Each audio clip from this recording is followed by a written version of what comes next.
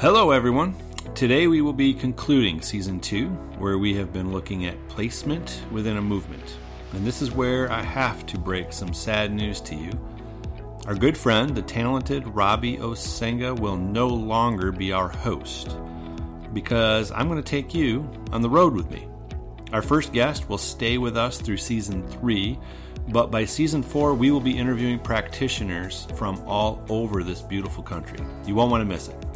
But let's not get too far ahead of ourselves, because we have a great episode today to finish off Season 2 of We Have Permission, a podcast designed to awaken and empower the ordinary person towards one extraordinary mission. Your permission starts now. Hello and welcome back to the final episode of Season 2, Episode 5, where we are going to talk about teachers. And so I think everyone knows people with the gift of teachers, because oftentimes they're the ones with a mic strapped to their face or up on a stage. And let's just talk about what are some of the defining characteristics of teachers. Teachers are thinkers, observers. They're a little slower to analyze things. They tend to be good guides for people. They want to guide people well. In the best way possible. They're critical thinkers. Okay. Thinking through things. And they're very insightful. Now, wouldn't you say most professional Christians? Mm-hmm. Right. The ones we pay. The ones we pay. You and I both went to Bible college. Yep. You did the typical next thing, which would be to go into ministry full time. Right. I did not. Right. But isn't most training for paid professional Christian work absolutely training to be a teacher? Yeah. Right? I'll tell you, this was case in point. When I was trained at the Bible college I went to, I was taught that I needed to prepare 1 hour for every minute that I preached.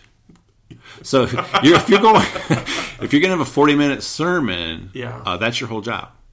Yeah, all week. I mean, that was the expectation coming out of Bible college, was that my main opportunity, my main job was to teach. Yeah. Yeah. And so when you think about that, if we acknowledge that some people have this natural gift, it's their right hand, to want to be reading and studying and figuring out the best, clearest way to communicate God's truth and diving into the theological practices and trying to put handles on it, right? Right. That is a natural wiring, and yet that's, again, at least in you and I's experience, that's been a lot of what the main gift that's seen, because again, these people are often up on stages, right? And we all know a good teacher. Oh yeah, right. We do, because they leave us feeling challenged and propelled, and feeling like we can go and be a part of this thing. Right. Right. And that's awesome. So let's dive in. What is the passion of a teacher? The passion, really, their passion is truth. They love aiming people in the right direction through instruction, through correction, and through training. Spiritual truth is the teacher's playground. Actually, scriptural truth, I shouldn't even say spiritual. Okay. Scriptural truth it's the playground for a teacher, but it's sacred ground. They really understand how important this is. We can't flippantly be teaching. This is really important stuff. Like, it's the Word of God. We must handle it with a lot of respect. And so I think that's really cool, is that they bring back, I think, that respect and that awe of what the Scriptures really, really are. That grounding, yeah. And they relish the moments where false assumptions are replaced with truth. What do you mean? So if somebody comes in with an idea that is close to the truth but not quite, like that is I think that's just what excites the teacher the most, is to say, let me give you the full truth here to help, and it can course correct their idea, their knowledge of what that thing is. So that really gets a teacher going. All right, so with that, what's the fuel? The fuel would be that they're teaching off of something that has high credibility.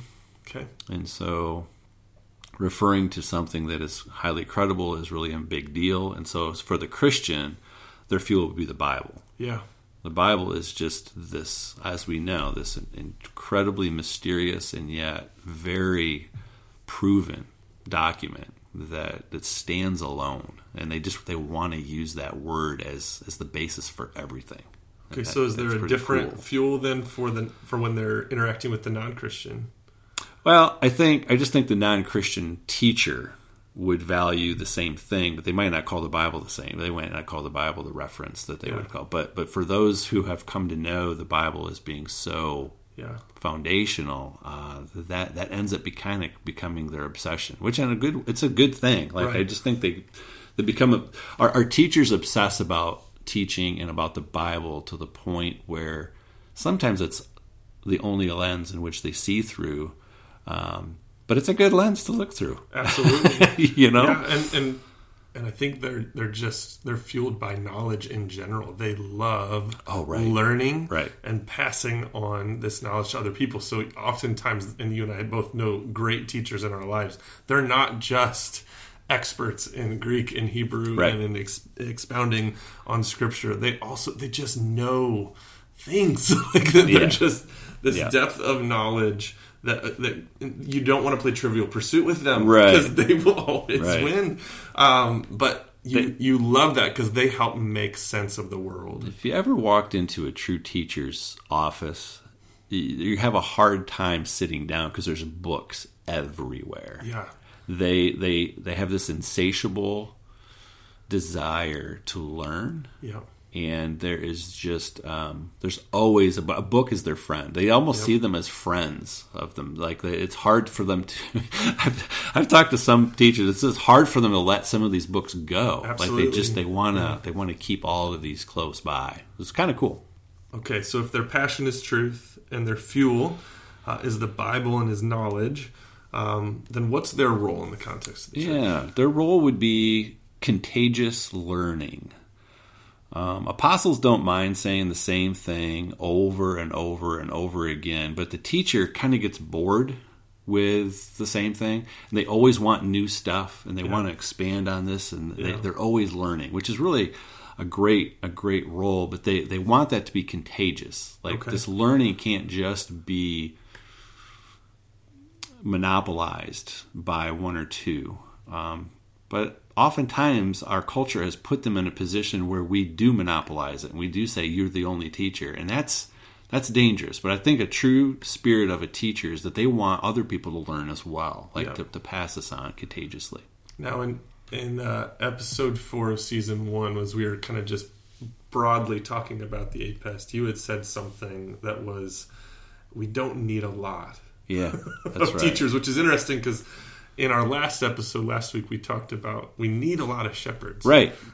Okay, so why would you say that not many should presume to even be or to seek out being teachers? Where does that come from? That comes from James. Okay. I mean, that's just like Scripture. So not many of us should presume to be teachers. Yeah. And I think that it's true that the scope of a teacher can be wider than the scope of a shepherd. What do you mean? So they can influence a greater number of people. Where a shepherd's probably their max influence is going to be their close proximity of 15 to 20 people. So unlike the shepherds, where we need lots, we actually don't need as many teachers. But however, a true teacher is put in a place to equip the saints to teach as well. This is a new kind of a new idea for me because we've had. Quite honestly, our culture, this is not the teacher's fault, but our culture has elevated our teachers to a point where we feel like they are indispensable. Yeah. And actually in Hebrews 5:11 to 14, he talks about how important it is, Paul is talking about how important it is that we should be making other teachers. Like that a teacher's role is to create more teachers, to teach themselves, to feed themselves. Yeah. And it's pretty easy for in that text he talks about milk versus solid food, And milk, in that context, is referring to nothing more than a pre-digested meal. And if we continue to create a dependence upon a teacher, then we are really just going to remain immature infants that no matter how deep the sermon is, it's still pre-digested meal. It's still something I didn't learn to dive into myself. Yeah.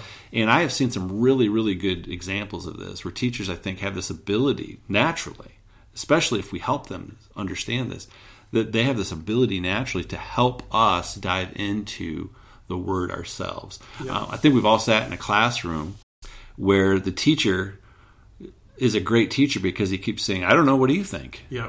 You know, there's just this way in which he makes you think and grapple and make that distinctive yourself. And it encourages you to, basically equips you to go and to dig and deeper. Yeah. And it's almost like a great teacher turns into a referee in a classroom. Right, right. Helping people, okay, what do you think about that? And let's go deeper. Where'd you get that from? Right. Right. They're calling us deeper into that, as opposed to everyone quiet and listen to my wisdom. Right. Yeah. Because I do think that maybe we've seen too many examples, maybe outside of the church, where people stand up in front of as a professor or something and say, "Hey, here's all my credentials. Yep. This is where I went to school. Yep. This is what I know. This is what, based on that, now I have the ability to teach you this." Yep. A teacher of the Word of God is resting on the Word. Yep. They're not resting on their own credentials, and so they have this ability to come in and just say, Let me just unpack this for you. And people walk away and they don't think, wow, he was smart. They walk away remembering the true source, which was the Word of God. And that's like the referee thing, right? So if you walk away from a game, you want to talk about the game. You don't want to talk about how the ref was standing up and kind of taking over the whole show. No. This is the true nature of a teacher. Is they have this innate ability to open the Word and let it come alive for you, that you can actually then in turn make it come alive for someone else, and it passes on. Yeah. And again, that's just in our culture, because so much of Christian teaching is in this 40 to 45 minute uninterrupted segment. Right. That makes maybe some teachers, people who actually have this gift, feel like they don't really have a place to teach. Right. Or a means or a mechanism, because if it's not that, then it's not. Right. And yet, that's just one place where this gift can be used, right? Not the only. And I think you and I both would put a little blame on our culture.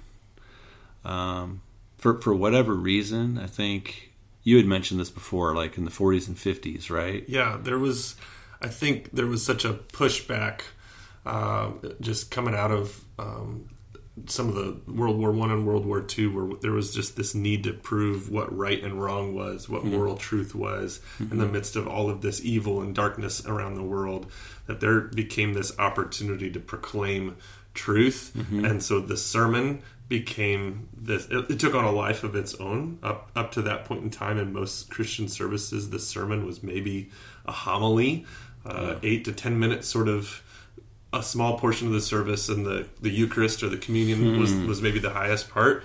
Then the pendulum kind of swings a little bit as we're trying to prove right and wrong. We're trying to defend the credibility of the creation story, all that kind of stuff. It became a centerpiece. It became the centerpiece, and so the teaching got elevated. Yeah, and it stayed that way for a while now. And then you throw the internet and mass media and all this kind of stuff on it, and so it's taken on a bit of a life of its own. Right. But now the pendulum's maybe gone even further, because anyone can be a teacher, because anyone can, like us, can record a podcast and put it out there, right? Right. And become. And there's so many means and mechanisms to become, which is again why let's see if we can't help bring that pendulum back towards center, to a healthy space. And so Neil Cole, he there's a sort of 4 checklist that he has that helps us kind of, that you found helpful to determine what is good teaching. Yeah, he mentioned 4 pieces to good teaching. He also is the one who told me, before I do the 4 pieces, he's also the one who kind of related to what we're just talking about.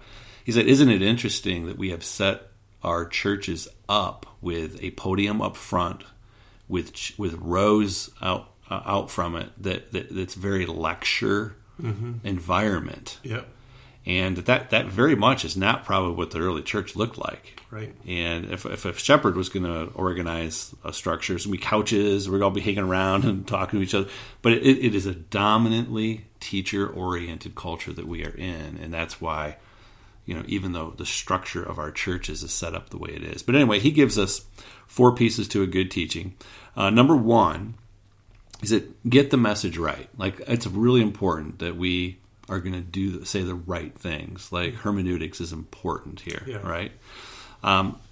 Next, communicate clearly. That's your homiletics. Let's like make sure that what we say is going to come out in a very clear way. So it's the right thing said clearly. Number 3, make it applicable. Obedience. Let's make no mistake. Obedience is what changes lives. Amen. We talked about that with our Discovery Bible studies. Not knowledge only. Yep. And then number 4, we have this equip and release. So we're releasing your people to do the same. Multiple references to Scripture and constant references to the Greek and to the Hebrew from our pulpits only communicate a message to our congregation that they are not smart enough and that they need to stay dependent on this teacher. Our teachers have got to find ways, I think. This is number 4 is a hard one, but to find ways to equip our members of our congregations to actually replicate what has been preached from the pulpit. Okay, so maybe in their youth or in their just in their new awareness of having this teaching gift, what are some of the weaknesses that jump out at you, Pete, from being a teacher? Sometimes the study obsession can create a knowledge over obedience driven kind of life, and I think that's just a natural one for all of us. Sure. I think that's important. They see Scripture as being the answer to everything, which is really true. You can find an answer to everything in the Word, but at the expense, a lot of times, of apostles and prophets not having much of a role. And some teachers become so obsessed with the Word that they even have the position that maybe the apostles and prophets don't even exist, as we've talked about before. Right. And there's the potential to make it God the Father, God the Son, and God the Holy Bible. Right. And the Holy Spirit is not still alive and well and speaking and moving. Right. So teachers can become powerful solo leaders that no one questions. And this is never a good idea. I mean, whenever we have anyone elevated to a high position.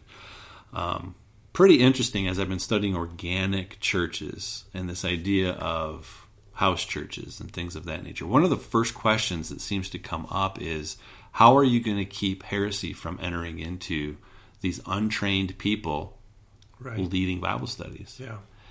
And Neil Cole talks a lot. He's seen over 10,000 of these churches, house churches, birthed, and he said it's super cool to see how natural it is for self-course correction to happen when you are in a smaller environment. Yeah.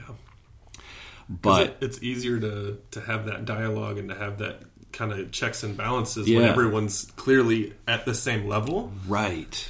It's when someone starts to get elevated. Right. Where it's that much harder to be able to keep the checks and balances. And we've seen some incredible teachers that really know so much stuff that I still have a lot of respect for. Absolutely. I've learned a ton from some of these. And I've had from guys like Rob Bell and Mark Driscoll who were incredible teachers. I think still are incredible teachers. But that elevation ended up creating more of a heretical problem than rather. When they're in a vacuum, and it's an unhealthy place. I think all of them, hopefully, as things have kind of wound down from the chaos of their missteps, would admit that they were too isolated and elevated to too high of a status. I also would say that one of our weaknesses that our culture has had is that we have elevated the male role pretty high in this, specifically in this regard. And I want to apologize if I think my language is often referring to like he or him, or I say that a lot in all of these roles. But women have distinct characteristics of all of these gifts as well. And so when we say that everyone has these gifts, everyone has these gifts. Yeah. And somebody gave Beth Moore a chance. Right. Right? Yeah, praise God. Yeah. She's an amazing teacher. Yeah. And we really, I think, need to try to just make sure that everyone has this opportunity, not just men in our churches. Yeah, and again, since our culture has elevated the teacher to such a high public viewable status in the way we kind of quote unquote do church right now, right? It has made that male female divide that much more controversial because we've isolated this particular gift to being at the pinnacle, and then when you see so few women in that, it just makes all the other gifts feel like they're off limits. That's right. And what a unintended consequence. Absolutely. But a horrific one. You're a dad of daughters, so am I. Yep. My wife's incredibly more smart than me. Yeah. and Amen. Yes. and it's just one of those things that is it's why I love the APEST conversation. Yeah. Because it is for all. It is for all. All. Yep, absolutely. Okay, so with those weaknesses in mind, let's talk about the practical application. Yeah. I've got 2 practical applications for the non-teacher. One, would you please do what the teacher is teaching? Practice what the teacher is teaching. Make it an obedience-based message. And make sure that you are able to find ways to replicate what they're teaching to others. Those are those two things. Do something and then replicate the message. Yeah. And then let your teacher know what they just did, how that affected you. Yeah. Too often, and I've been in a teacher role a lot, too often the thing that reinforces the negativity that we have seen and the pedestal problem that we've seen is that people will come and say, I really loved your sermon, I really loved your point, I really loved your what you and I have both walked off stages and gotten the right. Exact You kind of get puffed up with this knowledge that I've just distributed. But if people would come back to me and say, you said it in such a way that I was able now to share it with my friends, and you said it in such a way that it convicted me to do this. Now we're going to be reinforcing the right kinds of things to the teacher rather than the bad things. What has meant the most to me as a teacher is not those immediate comments that come right after I walk off the stage and the mics turn off. Yeah. But it's the text a day or two later, Yep. or the email that comes through Yep. that just says, hey, Yep. what you said spoke to me in this way. I've done this. I had this conversation with my wife. Oh, wow. My son and I sat down and we talked through this differently yesterday. Yep. Thank you for sharing that, Yep. right? Yep. Oh, my goodness. Yeah. Come on. That, way better. And that tells us, okay, let's keep working towards that end. Yes. It kind of reinforces that. There's one other thing, too, that I've done personally over the years is that some of my teacher friends that just love to read, I will give them books, and they will vet for me. Yeah. And I'll say, is this one worth reading? Yeah. What parts of this one should I read? And then sometimes they'll say, you got to read this whole book. And I'm like, that is such a gift. Like some people that are just like consuming all the time. Use that in a way that kind of helps everyone. Well, we're at the end of not just this episode, but this season. Right. So if you were to kind of put a ribbon around this whole concept of the APEST, let's zoom out big. Yeah. Big picture. Yeah. Special thanks to Alan Hirsch and Neil Cole for giving me so much material, giving us so much material to work with, first of all. But I think the big picture thing that we can't lose sight of, our apostles and our prophets are our start and go team. Yeah. Our shepherds and our teachers are our stay and grow team.